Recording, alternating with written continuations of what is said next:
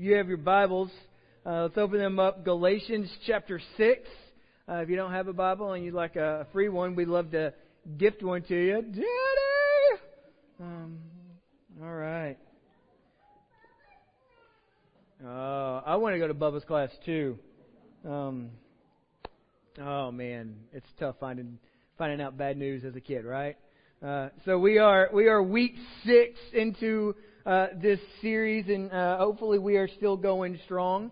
I think some of us may have some limps right now, maybe have some hurt feelings. We started this year off focusing on the role of forgiveness as it pertains to our lives, and really how we receive forgiveness from God, and then how we are to give it as a reflection of our understanding and how God has treated us in Jesus. And we find this all throughout the Bible, but there have been 2 verses each week we've kind of drawn focus towards, and it's simply this in Ephesians chapter 3.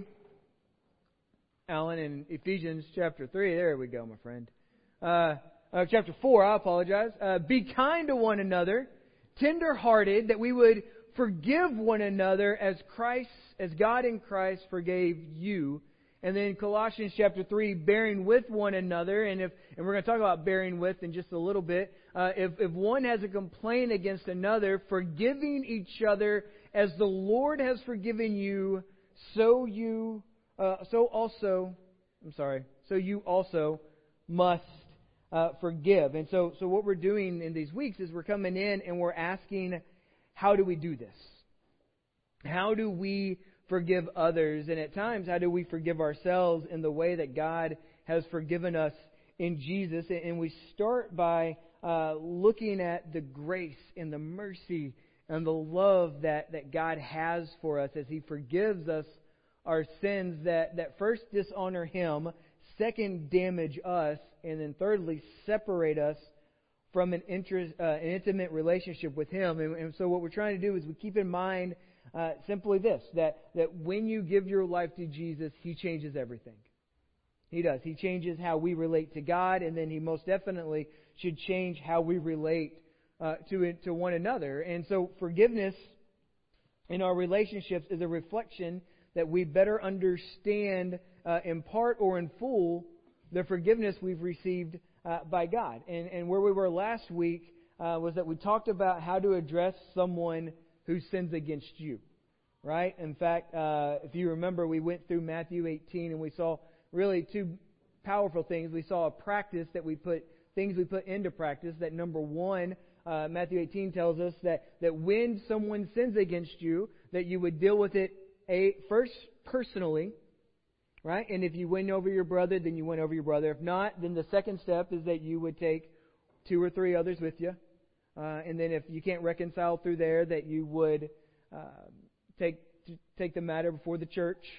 And then finally, Jesus says if you can't win them over by that stage, you release them. Okay? Now, one thing I wanted to make sure that I was very clear on is that when you release them, you still forgive them. Because as we continue on in Matthew 18, we saw Peter bring up that question, how many times do you forgive somebody? And Jesus tells us this parable of the unmerciful servant, the person who is released, who has been canceled a debt that he could not owe no matter how many lifetimes he lived. And so the important part, I didn't want you to walk away this last week thinking that if you release them, then you don't have to forgive them, because we would very quickly move through the line and boot them and say, well, they deserved it. But all along what Jesus is saying is, no, you forgive them not based on what they have done to you or what they can do for you. You forgive them because you've been forgiven by God through Jesus. Okay? Now, walking in reconciliation is a separate matter. And so today what I want to do is I want to spend some time talking about how we restore a brother or a sister after they have stumbled, because restoration is part of the forgiveness process. And even if we aren't directly speaking into the specific role of forgiveness, this is very much a role that we get to play as we seek to walk in unity, especially after those moments where, as we talk about believers walking with believers, that we would understand the role that we get to play in helping restore one another. And so that's going to be our goal today. I don't know how many more weeks we're going to go with this series. Maybe next week, maybe 3 weeks. I don't know. We'll figure it out. But today will be good, hopefully. Let's pray. Father, we thank you that you care intimately about us. We praise you because we are fearfully and wonderfully made. And I pray this morning that your Holy Spirit would speak into some pretty difficult parts in our lives, Father, as we've been hopefully doing some heavy lifting, that we would not be doing it by ourselves, but doing it with you, that your Holy Spirit today would empower, that He would enlighten us, and that we would just simply try to respond with your love today. We thank you. It's in Jesus' name we pray. And everyone said, Amen. Let's start this way. Have you ever watched a person from a distance only because you were kind of hoping they would fail? Yeah. Everyone's like, no. Yeah. I mean, not like I hope they come make a decision that ruins their life, but maybe they drop the ball. You know, you're like, they could use a little bit of humility there. Maybe they fall, and so you watch them from a distance. I was thinking about it this week, and for some reason, what came to mind was a swimming pool high dive. When we were growing up, there's really two places you could go. You go to Twin Points, and then you go to the LMRA. I don't even know if it's still LMRA today. It's not. Okay, well, forget it. We're not going there today. But I remember that one because they had the double high dive. Remember, which the top high dive was always shut down because someone jumped off and hit the bottom one and exploded. You know, at least that's what we told our fifth grade selves, that somebody exploded from that. But here's what I know about the high dive is that no one,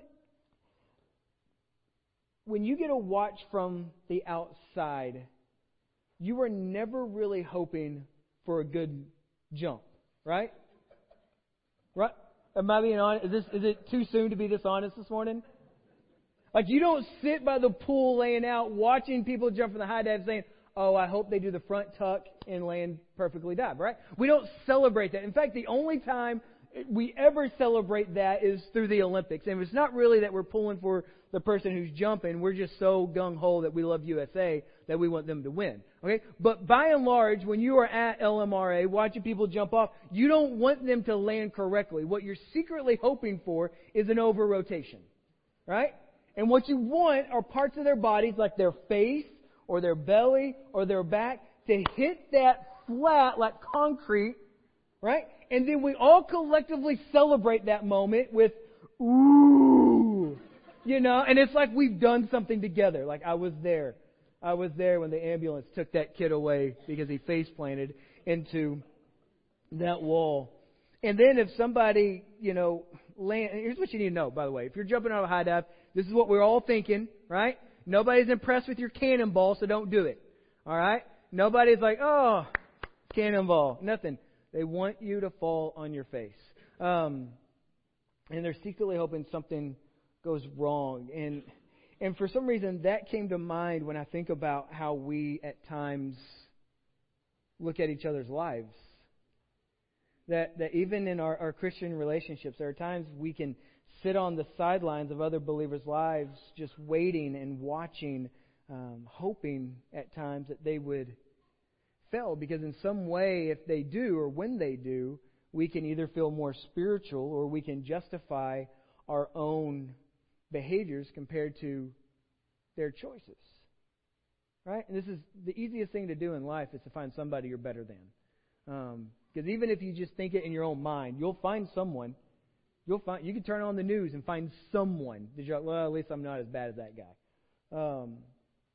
And what you forget in these moments is that we are all prone to sin. And I think it's an outlandish expectation to think that a believer will never sin, and even thinking that their sin will not have an effect on your life in some way. And so though we are all growing in Christ, we still feel the draw of sin at times to choose sin over holiness, or we choose idolatry over pure worship. And here's what we need to know. This isn't a matter of if, but rather it's a matter of when we stumble, when we choose those things. And I think when a fellow believer stumbles, our reaction at that point is pivotal. It's pivotal. I mean, will we degenerate into useless gossip of, hey, do you see how red his chest is? I think it's painted. Do we stand pridefully in the face of their sin that, well, if I was on that high dive, I wouldn't have done that. I'd have landed a perfect 10 because, as you know, I'm that much better. Will we stand silently by and see if they can somehow pick themselves up from a damaging fall? I mean, I know he keeps belly flopping, but I'm sure he's going to figure it out sometimes. What did they say? The 10th time is the charm, right? Or do we play a role extending a rescuing hand? Like you stand at the bottom of the ladder and you say, hey, I've watched from a distance, and you and I both know you have no business going back up there. You need to stay off of it, because this next time might kill you. It might. So what is our role in that? And so since we're talking about the relationship that forgiveness has in restoration, let's create just a hypothetical conversation or situation in your head. Let's say that you've been wounded by a fellow believer. Somebody, let's just say in this church, someone has wounded you, and then you thought and you prayed and you looked at Matthew 18 and you went, and just for the sake of time, you went to that person and you said, hey, you've offended me. I forgive you. And let's say, just for the sake of time, that in that moment, as you went privately, that person repents, they confess, and you begin this process of restoration. Jesus says you've won your brother. Now, how do you walk with them to help them not fall into the same sinful action? How do you do that? And I think before we get there, I think it's worth exploring why we are prone to fall back into sin. Okay, both other people and ourselves, and then we can talk about our role in helping people, even those who have wounded us, to get back up off the mat and get back in to action. The Bible gives us a lot of reasons, but there's 3 distinct reasons why we are prone to sin. And now, when I give you these reasons, I'm not trying to give you an excuse to continue on in sin. Okay?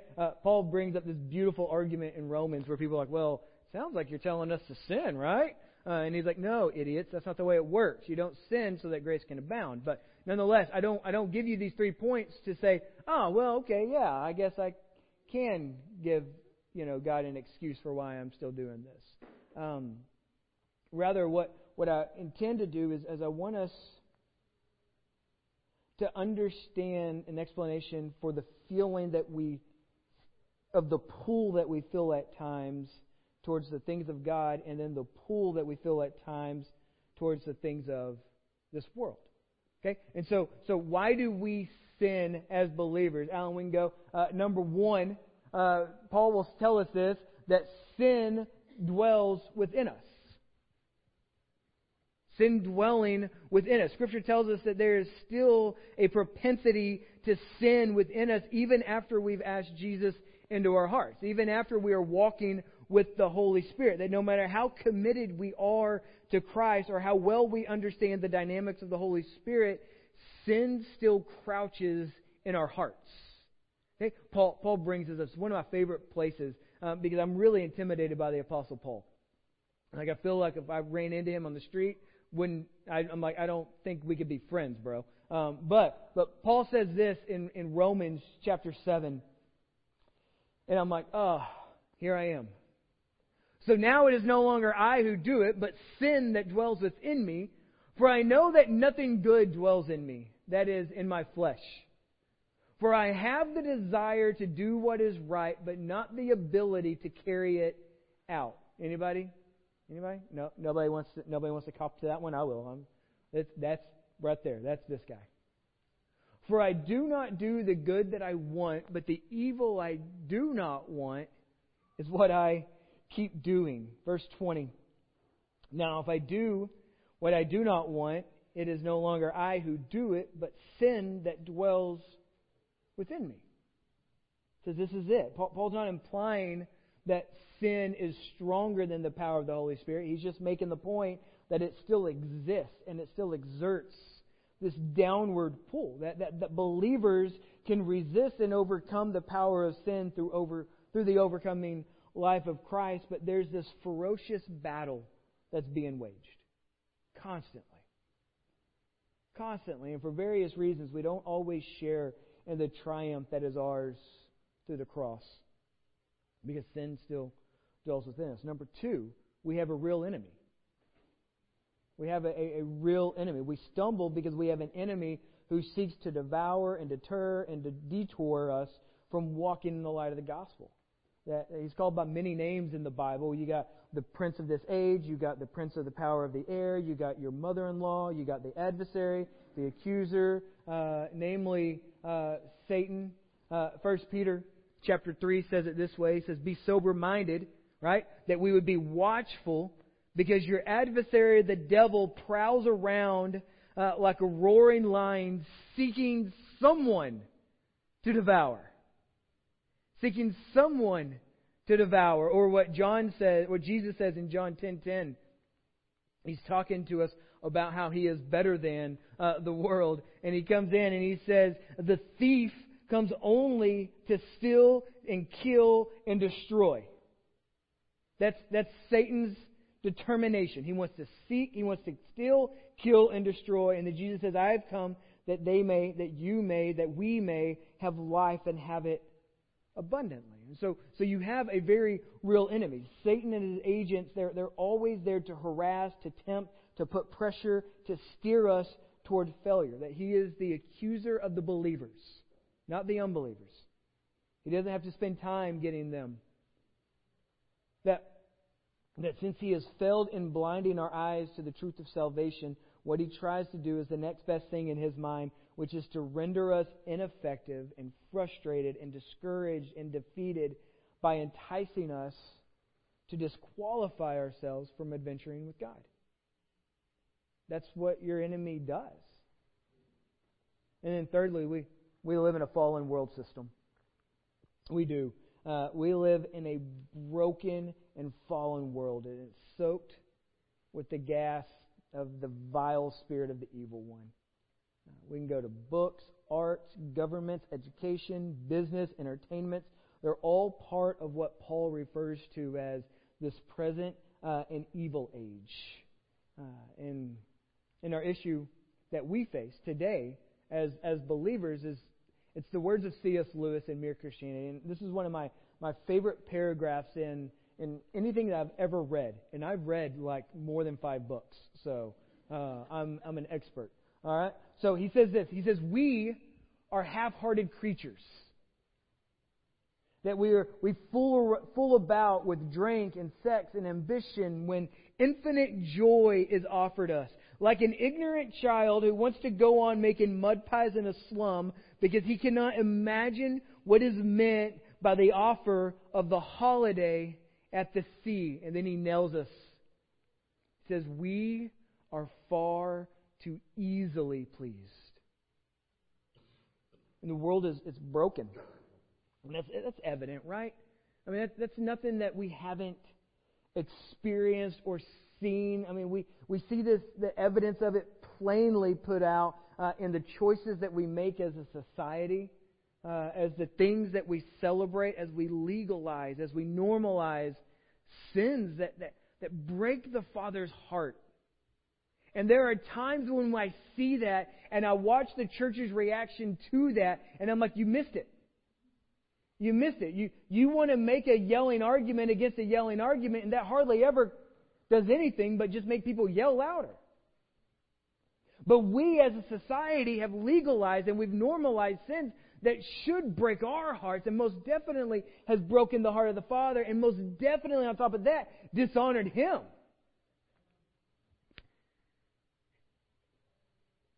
And though we are not of the world as gospel believers, we certainly are in it. And we certainly have a role to play in it. And it's not, by the way, circle the wagons. It's not. Every time the church wants to withdraw from society, God's saying, you've completely missed the mark on why I've given you purpose for living. That you are a light that invades darkness. Not a light that circles up so you can see the darkness. And so there's this triad of opposition that is imposing enough to deal us these toppling blows. And anyone who says, well, I would never do this or I would never do that, I would never jump off the high dive and land on my belly, I would always do a perfect 10, and people would applaud and they would help me out of the pool and they would carry me gently to the next jump. So any person that is that is just setting themselves for a very painful season of life. And so with that in mind, let's talk about how we restore one another. In Galatians chapter 6, Paul's going to give us some guidelines for how we are to walk together in seasons of restoration. And he says it this way, Galatians chapter 6. He says, brothers, so he's writing to the church, not just to the guys. If anyone is caught in any transgression, you who are spiritual should restore him in a spirit of, what's the word? Gentleness.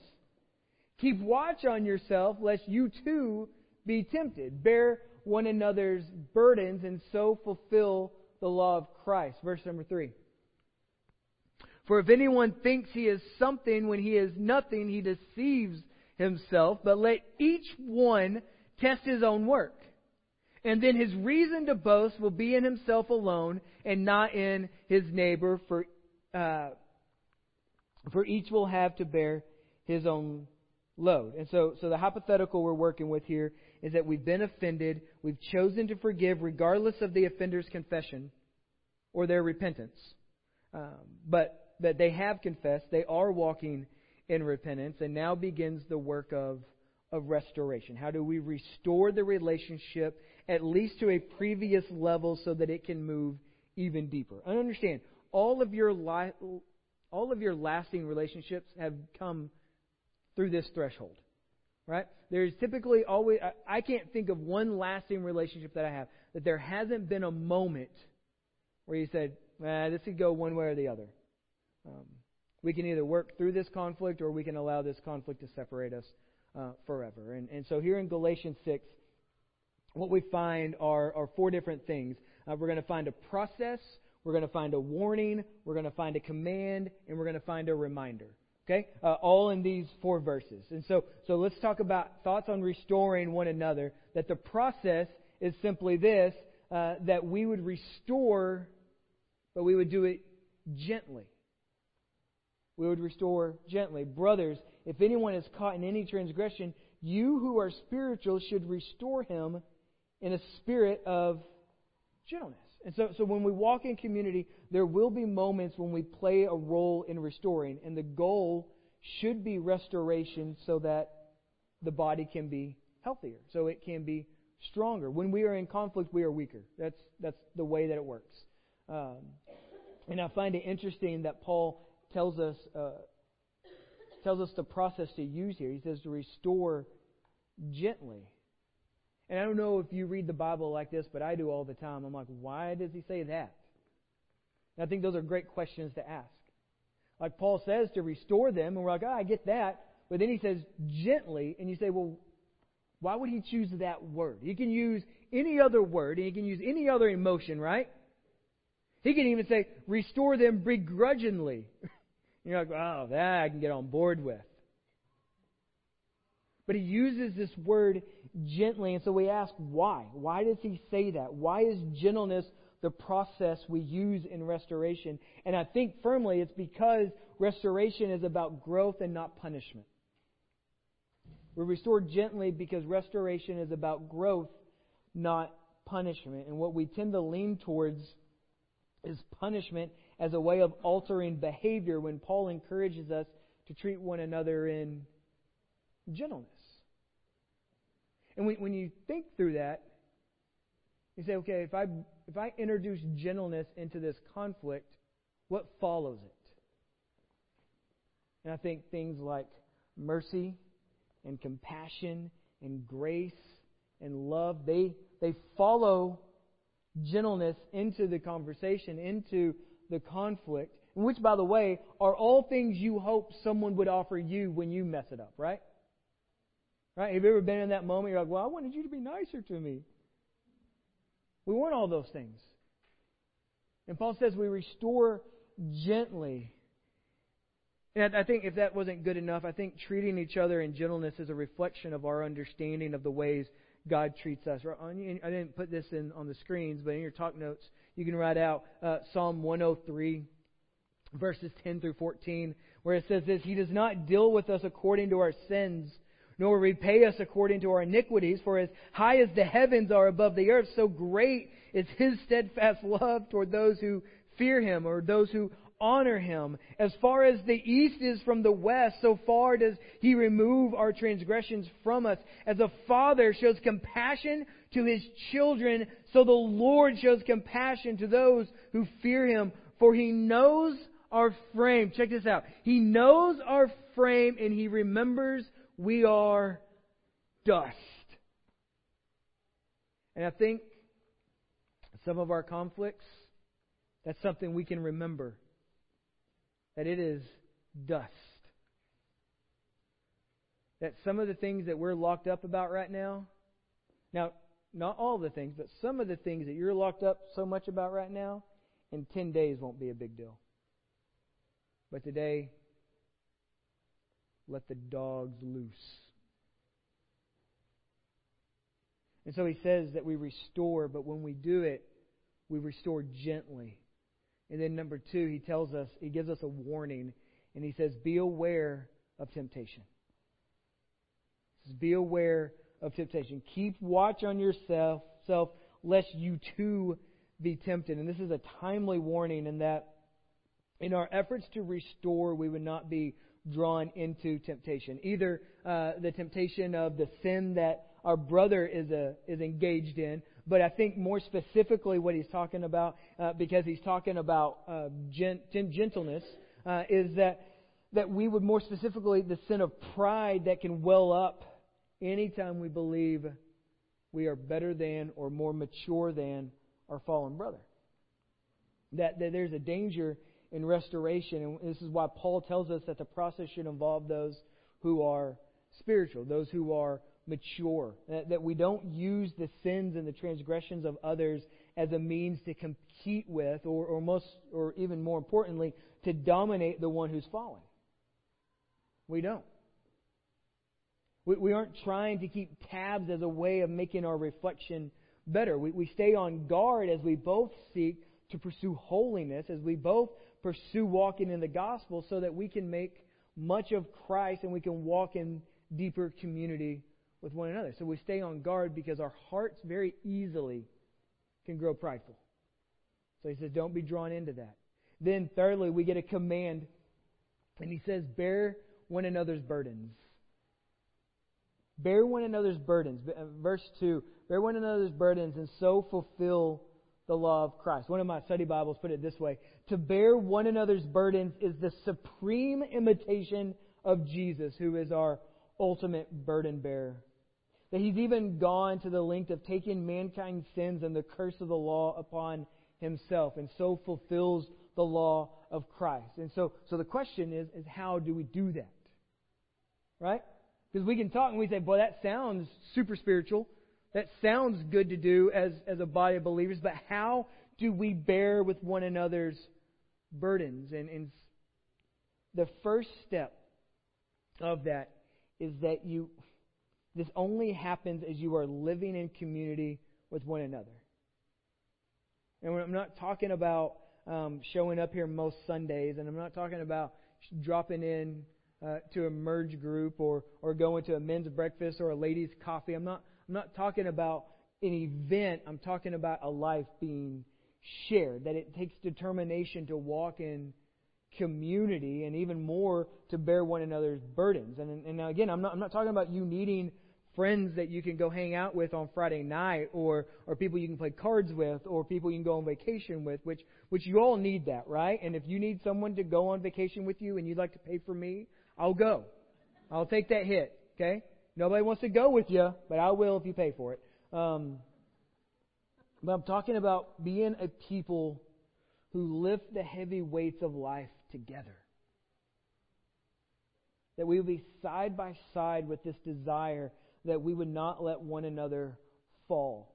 One of the chapters that just pinned me to a wall in 2018 was 1 Corinthians chapter 12. And it's a famous one because Paul has given us instructions for how we operate as a church, how we walk in unity. And he gives us this word picture, and he says, you are a body. And he talks about how we are many members but one body, that we each have a role. Some of us are hands and feet and eyes and ears, and he gives us these very specific rules about, hey, don't get upset with the ear for doing its job. You just stay in your lane and you do your job. And as we walk together, something beautiful happens. But then he gets to the end of this chapter, and there's a line in there that again, it haunts me. And he says that when we are healthy, we are all playing a part in the whole, but relationally, we get to this point that when one of us suffers, we all suffer. And that's a sign of health. Okay? When you look at the body and you say, are we suffering with them? That's an indication of health. Then he says that when one is honored, we all rejoice. We all celebrate. And that's a sign of a life being shared. And here's what I know about Paul, because he doesn't mince words with us. He never does. In fact, that's why he's so intimidating to me. He's not giving us a lofty goal. He's not saying, hey guys, try this out. No, he's given us a blueprint for what it looks like for health in this place. That when one suffers, we all suffer. And when one rejoices, we all rejoice. And that kind of community isn't formed in passing on a Sunday morning. It's the result of a life being shared. That you have people, right? You have your tribe. We all do. Some tribes might be larger or smaller, depending on how much they like you or your spouse, right? But the question that should always be resting on us when it comes to your tribe is, are we growing together for a purpose? Or are we just walking somewhere? Are the people that are in your tribe, are they helping you grow closer to Jesus? Are they spurring you on, as Hebrews would say, in love and good works? Are they challenging you not to be a better version of yourself, but to make it a point when people see you that they say that person spent time with Jesus? And so Paul says you can restore gently. You can be aware. But he says there's an intention when we're talking about restoration, especially, is that we bear with one another's burdens. So this guy offends me. Mark offends me. I take that to him. He confesses, he repents. Now we're walking in restoration. And this is a sign of maturity, I'm telling you. If I can walk with him and I can help him carry his burden. I can help him carry his burden. All of a sudden, the thing that offended me is what I'm helping him try to overcome. What a beautiful picture of what Christ does for us. That He carries our burdens. So it's not a lofty goal, it's a blueprint for community.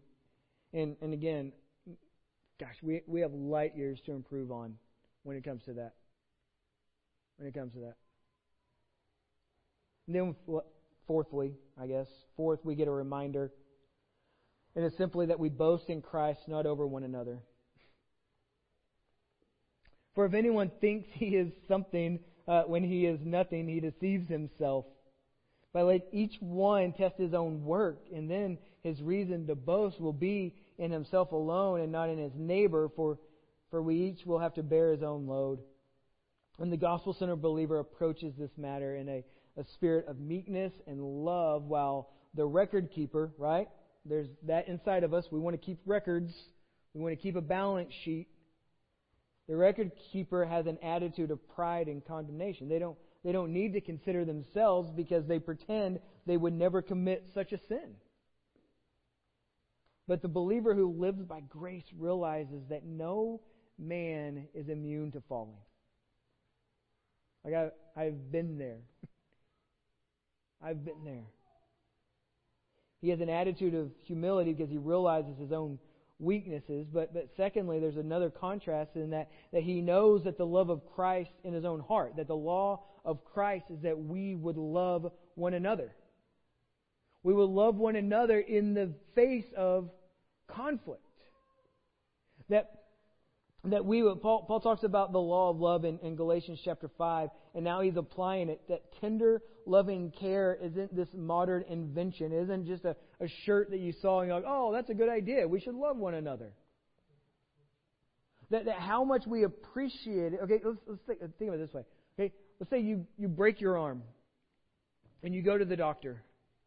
How do you want them to treat you when they're examining your arm? Rough? Yeah, you're an idiot.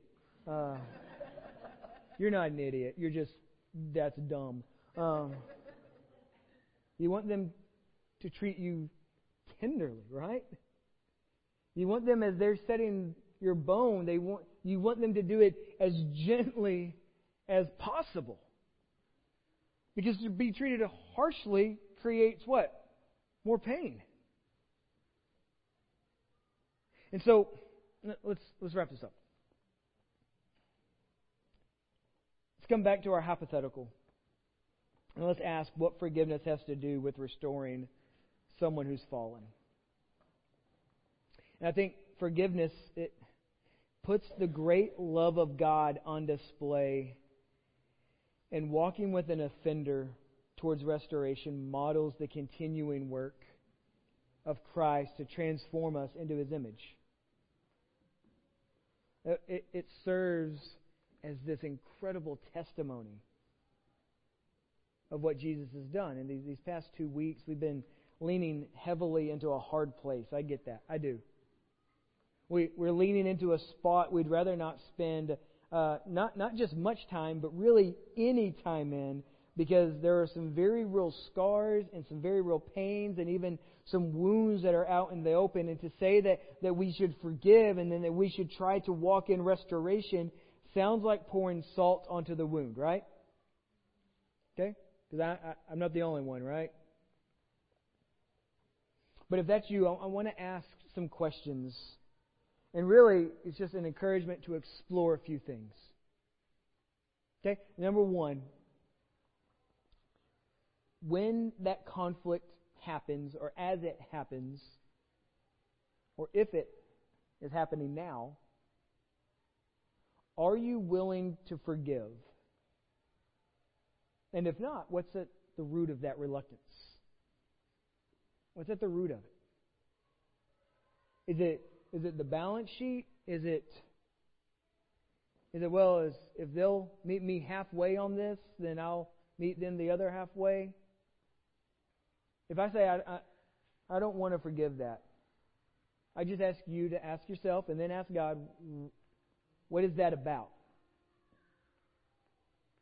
And secondly, let's say you are willing to forgive, but you say, I just don't want to have anything to do with them.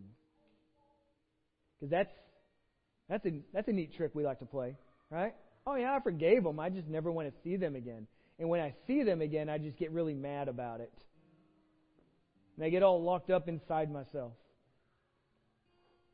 So let's say if you are willing to forgive, but you say, I just don't want to have anything to do with them, I would encourage you to ask why you have no desire for a restored relationship. And I'm not saying that you would be besties with them, but that you would be able to have a conversation, that you would be able to be in the same room with them and it not be World War II in your heart. And then thirdly, if you are willing to forgive and you're even willing to restore the relationship, my prayer is that you would understand why you're doing such a thing. Because see, this is a trick we like to play too. I'll forgive them. And I'll even spend time with them. And when I can, I'll take a small jab. And I'll say, hey, remember that time? You were a dirtbag and I wasn't? Yeah? Remember that moment when I was the hero of a story? Yeah? Nobody likes that guy, by the way. But why? Why do you forgive? Why do you walk in restoration? And the Word tells us it's simply this reflection of a heart that understands the enormity of God's love that is just poured out on us. Just poured out. One fall after another, just poured out, poured out, poured out. Undeserving as we are, it's poured out. And that we would have the privilege in our broken world, in our broken relationships, that we would have the privilege of putting that on display. That's why. And now the hard part is you got to get outside of yourself for that. You got to get outside of your own hurt. You got to get outside of your own balance sheet, how much they owe you. And you have to step into this incredible reality that God has made possible for you through His love expressed in Jesus. We don't forgive, and this is, I don't know, again, I hate Facebook 90% of the time, but I can't stop reading it. But I hate, and I said this a couple weeks ago, and I think I was halfway wrong on it. Is people will say, hey, you need to forgive because when you forgive, you release yourself out of a prison as much as you've released them. And I'm like, well, that sounds great. But that's not what the Bible tells us why we forgive. We forgive because we've been forgiven. We step outside of our small story and we get the privilege of putting His incredible story on display. And that's a good motivation because it's pure. It is. I know. All right. That's an amen from a baby. Our desire this week is to love God. Bye. Please stand with me. As we wrap up, I want to make a couple things available to you. If you are wounded, I need you to understand that you will never find peace. You will never find peace apart from Christ. And maybe today is that day that we've talked about this pool of sin. We've talked about our need to walk in restoration, and that first comes through Jesus. Or maybe you are struggling. Maybe you are dealing with something in forgiveness. You just need someone to pray with you. Not that God would release that burden, but that God would give you the strength to walk through it, the boldness to walk in restoration with one another. Let's pray. Father, we thank You today that You love us. We thank You today that You're not afraid to tell us to do some heavy lifting. And I pray that You would open the eyes of our hearts, that we would be able to walk through conflict in a healthy way, that we would be able to have an active role in restoring people who are trapped in sin. We thank You that You have made us ambassadors of the ministry of reconciliation, that You are literally making Your appeal to the world through us. So help us, Father. Give us boldness to proclaim Your gospel and to model the love that You have shown us in Jesus. It's in His name we pray. Amen.